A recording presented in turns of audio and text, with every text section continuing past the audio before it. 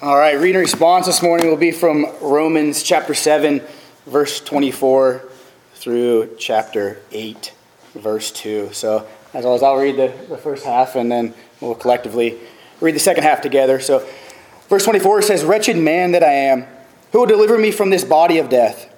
Thanks be to God through Jesus Christ our Lord. So then I myself serve the law of God with my mind, but with my flesh I serve the law of sin. There is therefore now no condemnation for those who are in Christ Jesus. For the law of the Spirit of life has set you free from the law of sin and death." Amen. Let's pray. Heavenly gracious Father, we thank you so much for the sacrifice of your Son Jesus and breaking the bondages of sin for his people, for your people. Father, I pray this morning that your word be exhorted, that we receive it for what it is. As we read your scriptures, as Cody exhorts the truth, that we receive it as your truth, the word of God. Father, tune our hearts, prepare us to receive that word, and that we be doers of the word, not just hearers. That you sanctify your people this morning. If there's anyone here that not be regenerated, that your spirit be upon them. That your spirit changes their heart, softens their heart to receive the word. And may they rejoice. May we all rejoice in the promises of your Son, that great inheritance that awaits, that has been purchased by our kinsman and Redeemer. And we pray this in his precious name. Amen. There is therefore now no condemnation for those who are in Christ Jesus. If you would open your Bibles to John chapter 8. That's where we'll be at this morning. John chapter 8. 4 weeks ago, we looked at Leviticus 25, and in Leviticus 25, as we spoke about the role of a kinsman redeemer, we discussed that a kinsman redeemer is a relative who restores or preserves the full community rights of a disadvantaged family member. Next week, we saw how Christ came from a lineage that was brought forth by a kinsman redeemer, specifically Boaz. After that, we got to read about Christ being our kinsman by his partaking of our flesh and blood, bringing us to last week, where we spoke of Christ being a kinsman redeemer by redeeming a poor man's land. We, of course, being the poor brother. This week, having established already that Christ is our kinsman, we seek to establish the fact that the kinsman redeemer redeems the slave. The kinsman redeemer redeems the slave. In Leviticus 25, we read that if a brother became so poor and needed somebody else to redeem him, if a brother was so poor that he sold himself into slavery, then a kinsman redeemer would rise up and buy him back out of that slavery. It was the role of a kinsman redeemer to take his brother who had sold himself into slavery and bring him back to the tribe of which he belonged. Now, This is great, and it would work well in the covenant community, but before long, Israel began to face a lot bigger of a problem. They not only struggled with just one brother being in slavery, but the entire nation went into slavery to Babylon. And in order for a brother to redeem a brother, at least one of the brothers has to be free. So now you need a lot better of a redeemer than one who is simply richer than you and has not sold himself into slavery.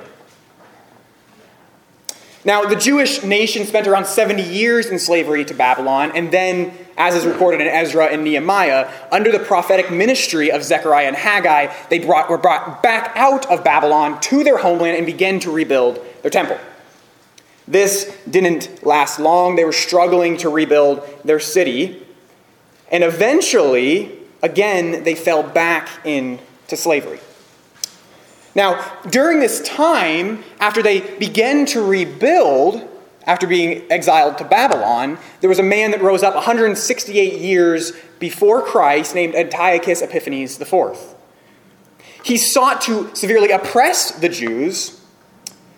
The first Maccabees says that this is what he did. He went up against Israel and Jerusalem with a great multitude and entered proudly into the sanctuary, took away the golden altar, the candlestick of light, and all the vessels thereof. He took the table of the showbread and the pouring vessels, the vials, the censers of gold, the veil, the crown, the golden ornaments that were before the temple, all which he pulled off. He took the silver, the gold, the precious vessels. He took the hidden treasures. And when he had taken everything away, he went into his own land, having made a great massacre and spoken very proudly. Therefore there was a great mourning in Israel, in every place where they were. So that the princes and elders mourned. The virgins and young men were made feeble, and the beauty of woman was changed. Every bridegroom took up lamentation, and she that sat in the marriage chamber was in heaviness. The land also was moved for the inhabitants thereof, and all the house of Jacob was covered with confusion. This is the state of Israel 168 years before Christ. And it could seem as though the nation was about to be ended. However, they were not left without hope. A man named Judas Maccabeus rose up and fought against their adversaries. As the story goes, when Judas and his few people were surrounded by great enemies, it seemed they had no chance. Judas spoke these words: "It is no hard matter for many to be shut up in the hands of few. And with the God of heaven, it is all one. To deliver with a great multitude or a small company, for the victory of battle stands not in the multitude of a host, but strength comes from heaven. They come against us in much pride and iniquity to destroy us and our wives and children and to spoil us, but we fight for our lives and our laws. Wherefore the Lord himself will overthrow them before our face. And as for you, don't be afraid of them." And so that small company, under the army and instruction of Judas, fought. They fought for their land, which brings us to the end of 2 Maccabees, where it is recorded, from that time forth, the Hebrews had the city, that is Jerusalem, the holy city, in their power. But even this was only temporary. Josephus records that 63 years before Christ, Jerusalem was taken on the third month on the day of the fast. The Jews were once again in slavery. This time under Roman rule, which continued until Christ came to earth. And so the Jews hoped. They hoped for one who would proclaim liberty to the captives. They hoped for a strong warrior who could deliver Jerusalem and Israel from their bondage. Jewish thought looked forward to a Messiah who would deliver them from the oppression of their enemies. And today we see how Christ delivers us from a slavery that is completely different from Jewish thought. We get to see why Lange says about this passage that Christ is the liberator of Israel, the adversary of Satan, the hope of Abraham. Let's read John chapter 8, beginning in verse 31, all the way through to verse 36. So Jesus said to the Jews who had believed him, "If you abide in my word, you are truly my disciples, and you will know the truth, and the truth will set you free." They answered him, "We are offspring of Abraham and have never been in bondage to anyone. How is it that you say you will become free?" And Jesus answered them, "Truly, truly, I say to you, everyone who practices sin is a slave to sin. The slave does not remain in the house forever. The Son remains forever. So if the Son sets you free, you will be free indeed." Let's pray. Heavenly gracious Father, we thank you that you have given us a freedom in Christ, that you have sent your Son to be the Savior of the world, that he who knew no sin became sin on our behalf, that we may experience the freedom of righteousness. Help us, Lord, as we unfold this text today. Help your word to be preached in spirit and in truth, that we may worship in spirit and in truth, that we may sing as those who are in freedom, that we may praise you as those who are in freedom, that we may live as those who are in freedom from the bondage of sin. We pray this in Christ's name. Amen. So my goal as we study through this passage today is twofold. And I believe Christ's teaching and the response of the Jews shows us the two things that I want to address. My duty before you guys and before God is simply to preach the word, to open up and unfold what the scriptures say concerning Christ.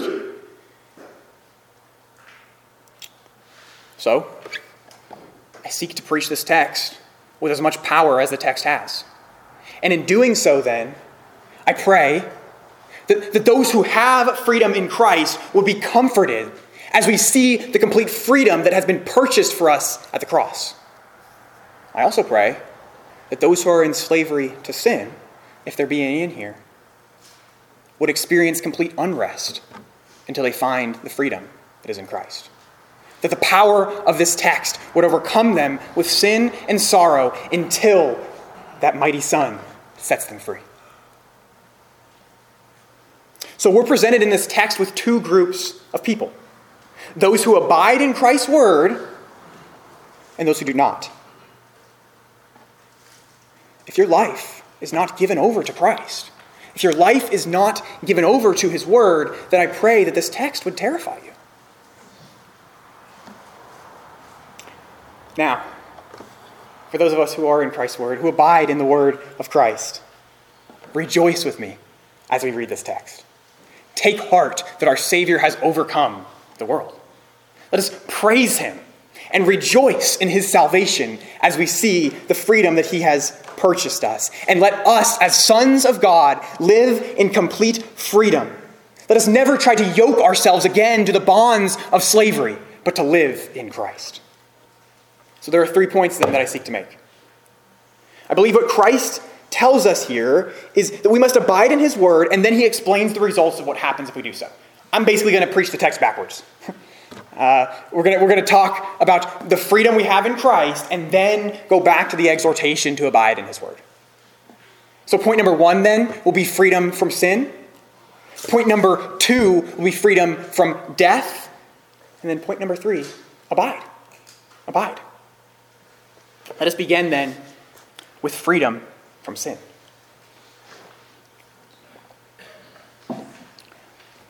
Jesus in verse 31 tells the Jews who had believed in him that abiding in his word brings a truth that sets men free.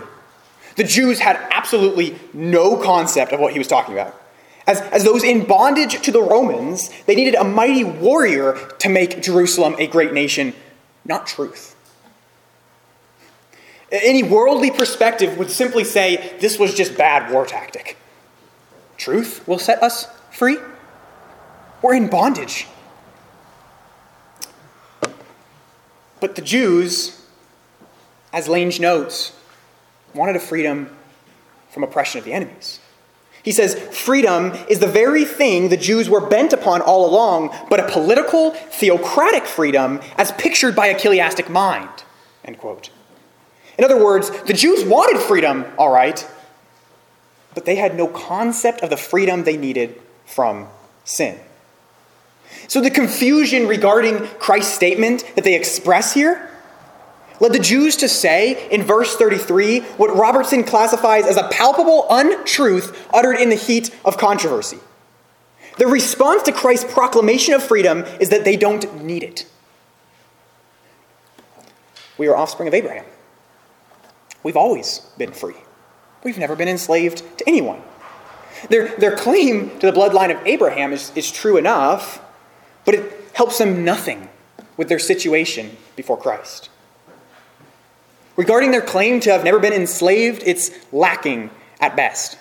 As we already discussed, the offspring of Abraham for the past many years have always been enslaved. They've been an enslaved nation under the oppression of the enemy. Their covenant condemned them time and time again. But even this fails to get at the heart of what Jesus was saying.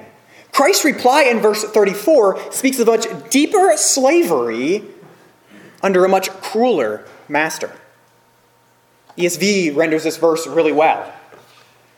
Everyone who practices sin is a slave to sin. The whole dynamic of the conversation has just taken a deep turn. Those who live in Christ live in freedom. Those who live in disobedience to Christ's word are in slavery. And in verse 35, the slave is cast out. The claim to Abraham's lineage that these Jews just made turned around and absolutely condemned them. You are the offspring of Abraham.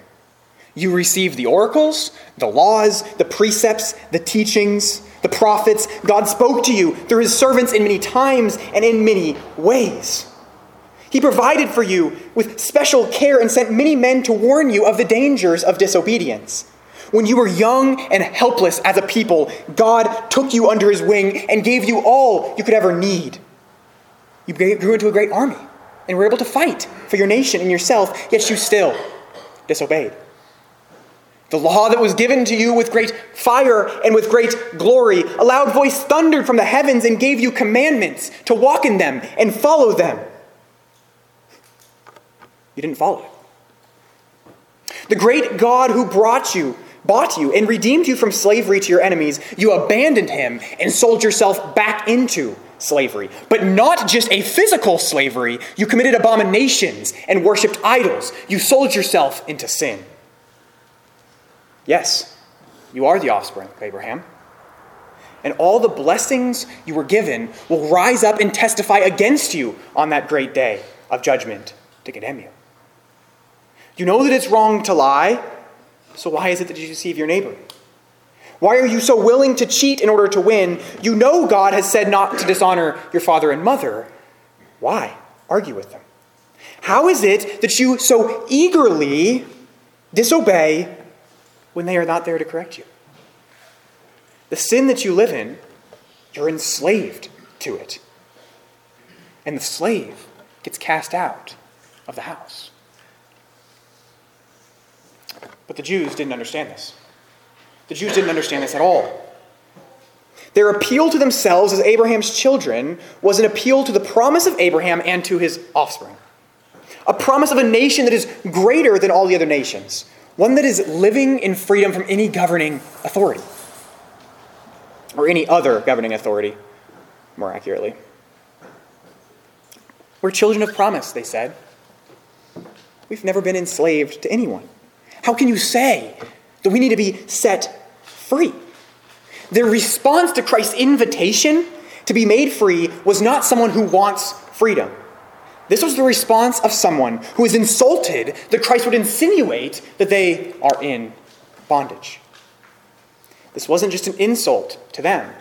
To say they were in slavery was an insult in their mind to their entire lineage.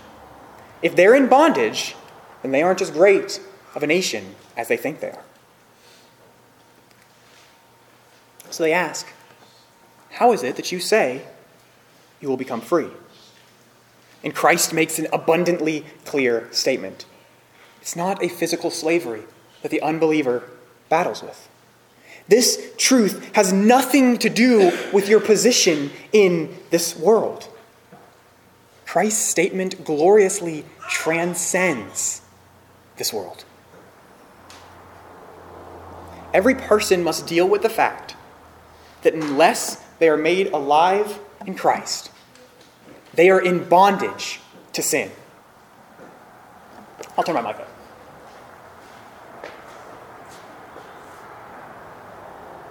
Is that better? Is that even louder? Okay. Unless they are set free by Christ, they are in bondage to sin. Everyone who practices sin is a slave to sin. The slave does not remain in the house forever. But if the Son sets you free, you will be free indeed. So if someone is to be set free from the bondage of slavery, what must happen? In Leviticus 25, if a man was sold into slavery, a kinsman redeemer had to rise up. Someone with the means necessary to redeem them from the bondage they had sold themselves into and free them from it. Buy them back. Pay their debt. Here in John 8, the slave is obeying his master and following the course of this world, the prince of the power of the air. As he is walking about in his chains, unable to free himself from them because his debt is deep. In fact, so deep is this slave's debt that nothing but death can free him from his bonds. The payment for his freedom is that he be crushed for his iniquity. He be pierced for his transgressions. A slave of such sin ought to be stricken, smitten by God, and afflicted. The Lord ought to put this slave to grief. And so, at the perfect time, our kinsman redeemer arose to pay the debt that we owe. Our kinsman redeemer arrives and is crushed for our iniquities. He is pierced for our transgressions. Upon him is the chastisement that brought us peace, and by his wounds we are healed. The Lord was pleased to put him to grief. However, what the Bible proclaims is not only that we're set free from the punishment of sin, but that as Christians, we are set free from sin itself. When we believed upon Christ, our old self was crucified with Christ, and our slavery, in accordance with the law, was only binding as long as we were alive. When our representative died on our behalf, we died with him. We died with him, and thus are freed from the law and the burden of sin. And in this way, Romans 6, 5-6 can say, while we were living in the flesh, our sinful passions aroused by the law were at work in our members to bear fruit for death. But now we are released from the law, having died to that which held us captive, so that we serve in the new way of the Spirit and not in the old way of the written code. Dear Christian, your sin cannot condemn you. Your sin cannot condemn you. The greatest adversary that there is will be unable on the day of judgment to stand before God and speak of any of your sins. If you were to die and to stand before God right now, and Satan were to rise up and stand beside you, and before God he were to say, that man has lied and stolen, that man is an adulterer and a murderer, he dishonored his parents, there is blood on his hands, God would say, where is it? I see my son's robes. Your Father would not see a single one of your sins if you are covered by the blood of Christ. And the greatest adversary cannot change that.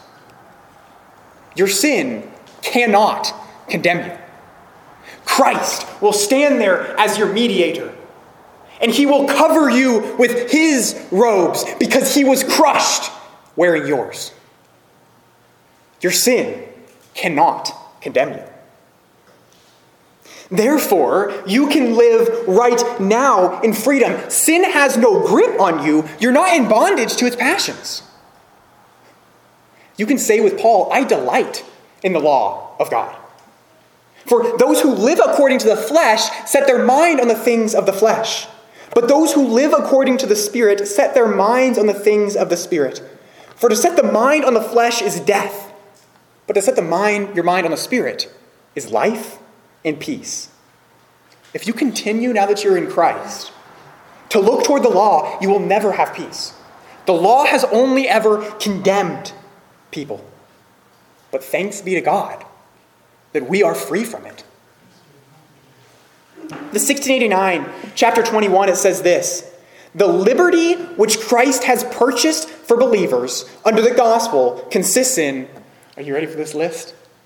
The liberty Christ has purchased for us consists in their freedom from the guilt of sin, the condemning wrath of God, the severity and curse of the law, their being delivered from this present evil world, bondage to Satan and dominion of sin, the evil of afflictions, the fear and sting of death, the victory of the grave, everlasting damnation, as also in their free access to God, they're yielding obedience unto him, not out of slavish fear, but a childlike and willing mind.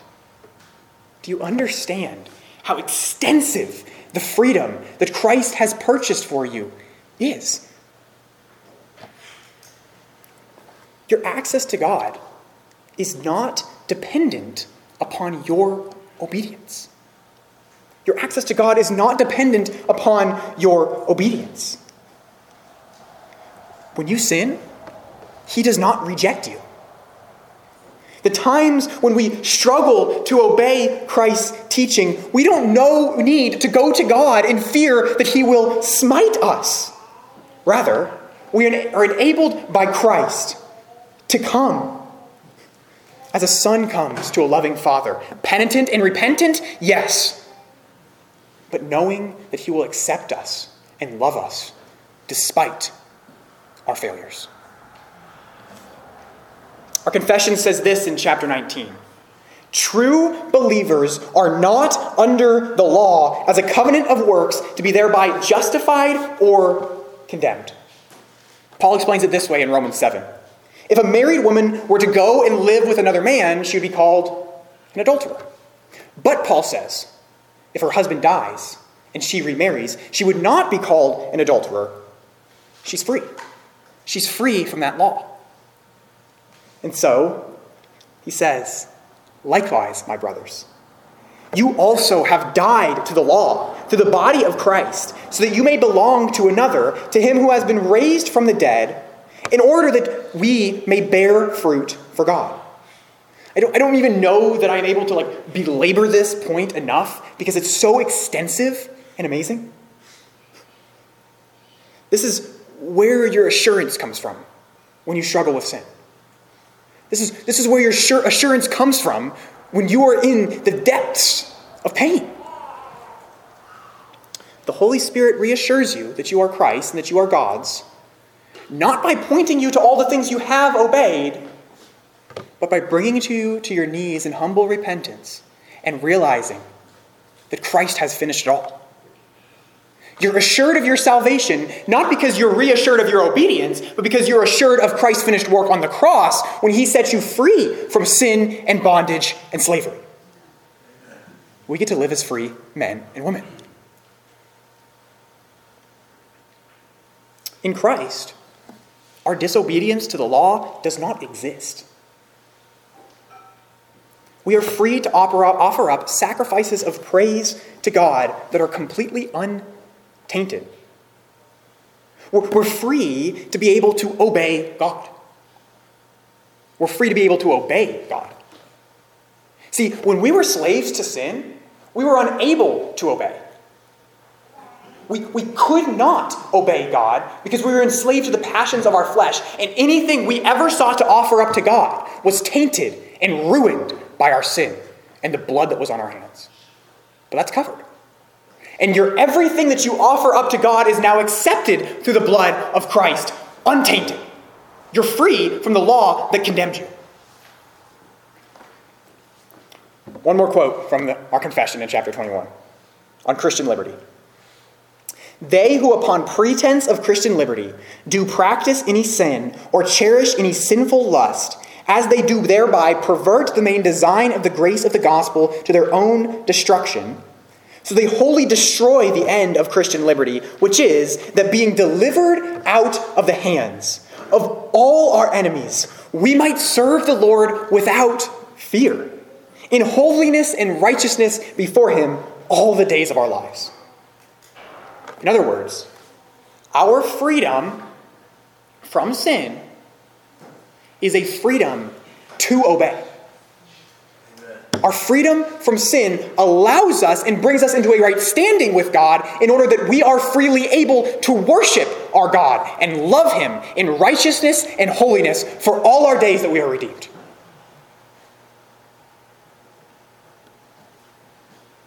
We can serve the Lord without fear. We are free from sin and thereby enabled not to sin. If the Son sets you free, you will be free indeed. Look at verse 35. The slave does not remain in the house forever. The Son remains forever. When we were enslaved to the law, there was absolutely no security. If our righteousness is based on our obedience, then we're insecure and enslaved to the rules. We're not slaves in this manner. We are sons and daughters, and our struggles do not change that status. For all who are led by the Spirit of God are sons of God. You did not receive the spirit of slavery to fall back into fear, but you have received the spirit of adoption as sons, by whom we cry, Abba, Father. The Spirit himself bears witness with our spirit that we are children of God, and if children, then heirs. Heirs of God and fellow heirs with Christ, provided we suffer with him in order that we may also be glorified with him. That was Romans 8, 14 through 17. This, then, provides us with an unshakable foundation of assurance. The Son remains forever. We're sons. Remaining forever necessitates that we live forever. So I go to point 2. Freedom from death. Freedom from death. The truth of Christ sets us free from the grips of sin and ultimately sets us free from the cords of death. Most agree that verse 35 refers generally to sons. It's not speaking specifically of Christ in verse 35 yet. It's just saying in all a practical manner, the slave does not remain, the son remains forever. In other words, a slave can be cast out at any time. A son is a son. The familial relation does not change based on whatever the son does. He remains a son, bloodline. And so, he's a son. Verse 36 then speaks of one specific person, Christ. If the Son sets you free, you will be free indeed. We're presented with one Son who is mightier than us, one who is able to set us free, a kinsman redeemer who has the means to redeem all who come to him by faith. Not only that, we have a kinsman redeemer who not only restores us from sin, but preserves us. You will be free indeed. The same adverb was used in Luke 24:34 when Christ rose from the dead and it was proclaimed to him, the Lord has risen indeed. Really, truly, actually, not a joke, not halfway, and not partial. You will be free indeed. Totally and absolutely free. Eternally free. This is the truth that we cling to as Christians. Our Savior was in the grave 3 days, yes, but he rose again on the third day. He lives forever, and therefore death has no power over you. Sin has no power over you. The grave has no power over you. The devil and Satan have no power over you. Christ is our victorious King, and he has defeated all of those things. We are set free as sons because Christ has secured us that status as the Son. And if the Son sets you free, you will be free indeed. You who were dead in your trespasses, in the uncircumcision of your flesh, God made alive together with him, having forgiven us all our trespasses, by canceling the record of debt that stood against us with its legal demands. He set it aside, nailing it to the cross. He disarmed the rulers and the authorities and put them to open shame by triumphing over them in him. Our Redeemer died to the physical elements of this world, the things of this world, and rose again, far above them. By his defeat of death, he has freed us from the bonds of any physical elements. What I mean is that if we are serving Christ, it doesn't matter what type of food you eat, what material you wear, what holidays you celebrate or don't celebrate, or how simple you make your life. I can stand up here in a clown costume, eating a squid, and I would have the same status before God as someone who wore no color and only ate certain foods. The physical elements of this world do not change your status before God. It might seem like that is just a strange point to make, so let me keep going. Colossians 2, 16-23 puts it like this. Let no one pass judgment on you in questions of food and drink, or with regard to a festival or a new moon or a Sabbath. These are shadows of the things to come, but the substance belongs to Christ. Let no one disqualify you, insisting on asceticism and worship of angels, going on in detail about visions, puffed up without reason by a sensuous mind, and not holding fast to the head, from whom the whole body, nourished and knit together through its joints and ligaments, grows with a growth that is from God. If with Christ you died to the elemental spirits of this world, why, as if you were still alive in this world, do you submit to regulations? Do not handle, do not taste, do not touch, referring to things that perish as they are used, according to human precepts and teachings. These have indeed an appearance of wisdom in promoting self-made religion and asceticism and severity to the body, but they are of no value in stopping the indulgence of the flesh. Our Christ has risen from the grave into the heavens and has freed us from death. All of the elements of this world will pass away and therefore cannot actually affect our worship of him. They're elemental. They're temporary. They perish as they are used. Our Lord is much higher than the passing things of this world. So we must not, as Colossians says, let anyone bring us back into bondage to those things. There was a time when we were enslaved to sin, and when we believed that things of this world perhaps could affect the way we got to God. Roman Catholicism does this all the time. It's by the things you do and the matters you partake in, or the food you eat or you don't eat, that would bring you closer in a relationship to God. People would do cruel things to their bodies to try to get to God. We're free. We're not in bondage to the things of this world. Those things may have an appearance of wisdom and self-made religion, but we are free in Christ, brothers and sisters. Those things do not affect our relationship with God. If the Son sets you free, you will be free indeed. Free from sin, free from death. My final point then, abide. Abiding in Christ's word. Christ's claim in verse 31 is simple. It's not enough that you believe some of what I say. You must continue to believe what I'm saying. Or as A.T. Robertson puts it, your future loyalty to my teaching will prove the reality of your present profession. We have seen many people in this church come through the doors of this church and later walk away. Walk away from the truth.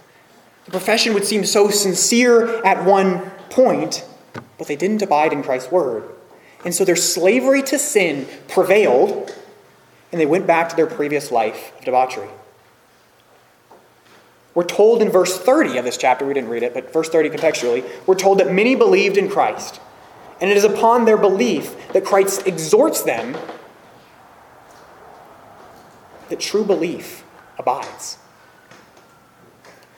You see, in classic Johannine fashion, this verse is music. In the way that John writes in this verse, it's his style throughout the scriptures that when he gives an exhortation or a command concerning coming to Christ, we use the word monergistic. It's thoroughly based upon God's work and not man's. John has an eye that is focused toward the redeeming work of Christ and not how man is. And so even this verse, when we're told, if you abide in my word, you are truly my disciples, you will know the truth, and then the truth will set you free. Well, how does one abide in Christ's word? If the Son sets you free, you will be free indeed. It is the same Holy Spirit that rose our Savior from the dead, that regenerates us who are saved by the Son. And if the Son sets you free, you will abide in his word. If the Son has not set you free, then come unto him today. He's a wonderful and a merciful Savior, a faithful kinsman who will not allow his brothers to perish. And when we abide in Christ's word, we know the truth, and the truth sets us free. It's constant comfort and assurance to Christians.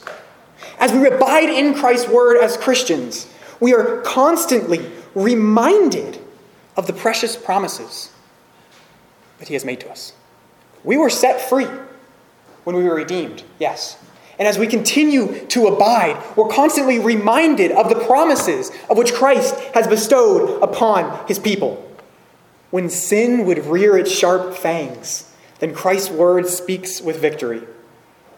The law of the Spirit of life has set you free from the law of sin and death. When those wicked dogs come and try to enslave us to the ways of this world, the triumphant sound of the scriptures proclaim, we are the circumcision who worship not.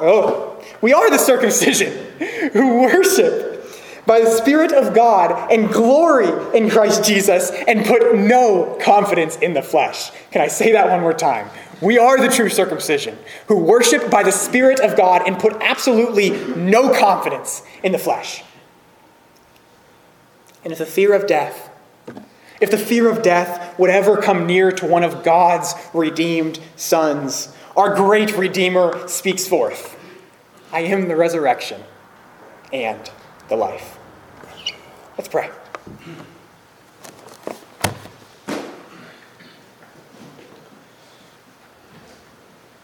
Christ, it's amazing that we are able to come to you. That we are bought by your blood.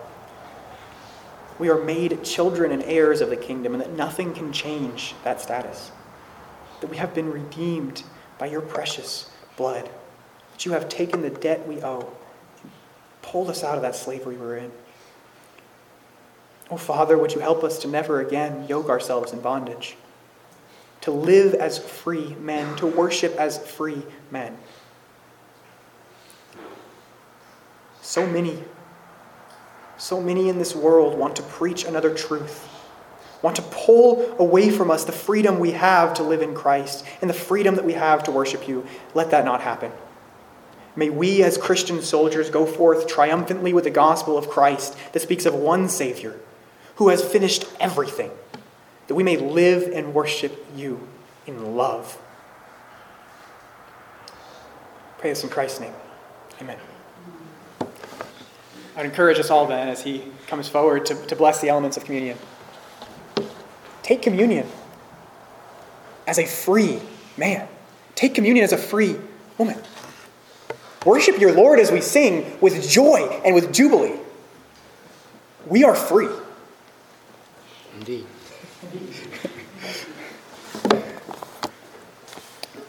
So yes, as we partake in communion and just take joy in that, the power of Christ's blood and what he purchased as our kinsman redeemer, we've been hitting on these elements of Christ's blood, the virtues of Christ's blood, and we're on the fourth one, if you've been tracking along, Christ's blood being that reconciling blood, being that life-giving blood, and last week we talked about the cleansing blood of Christ, and today I want to highlight how Christ's blood is a softening blood. It is a softening blood that there's no heart that is too hard for Christ's blood not to soften. The power of his blood can and does soften what seems to be unyielding and seems to be so contrary to the things of God. But once immersed in the power of Christ's blood, even the hardest of hearts become so tender. And remember the Philippian jailer. Remember what he said to Paul and Silas. He said, "What must I do? What must I do to be saved?" There was a softened heart prepared to hear the glorious gospel. Right? His heart was like melted wax, prepared and ready for the signet of the King. And so, as the Spirit has sealed that signet upon your heart, let's partake in communion in remembrance of what he has done. Let's pray. Heavenly gracious Father, we thank you for the word that was exhorted today. We thank you that we're able to come to you and singing praises to you and song and worship. We thank you for all the blessings that has been purchased by your Son. Father, I pray that you bless these elements for communion, that we partake of them in a holy use, That we partake in them in such a manner that we look to eternity, that we look to the promise that awaits of that great marriage supper of the Lamb that is so imminent, that is so true.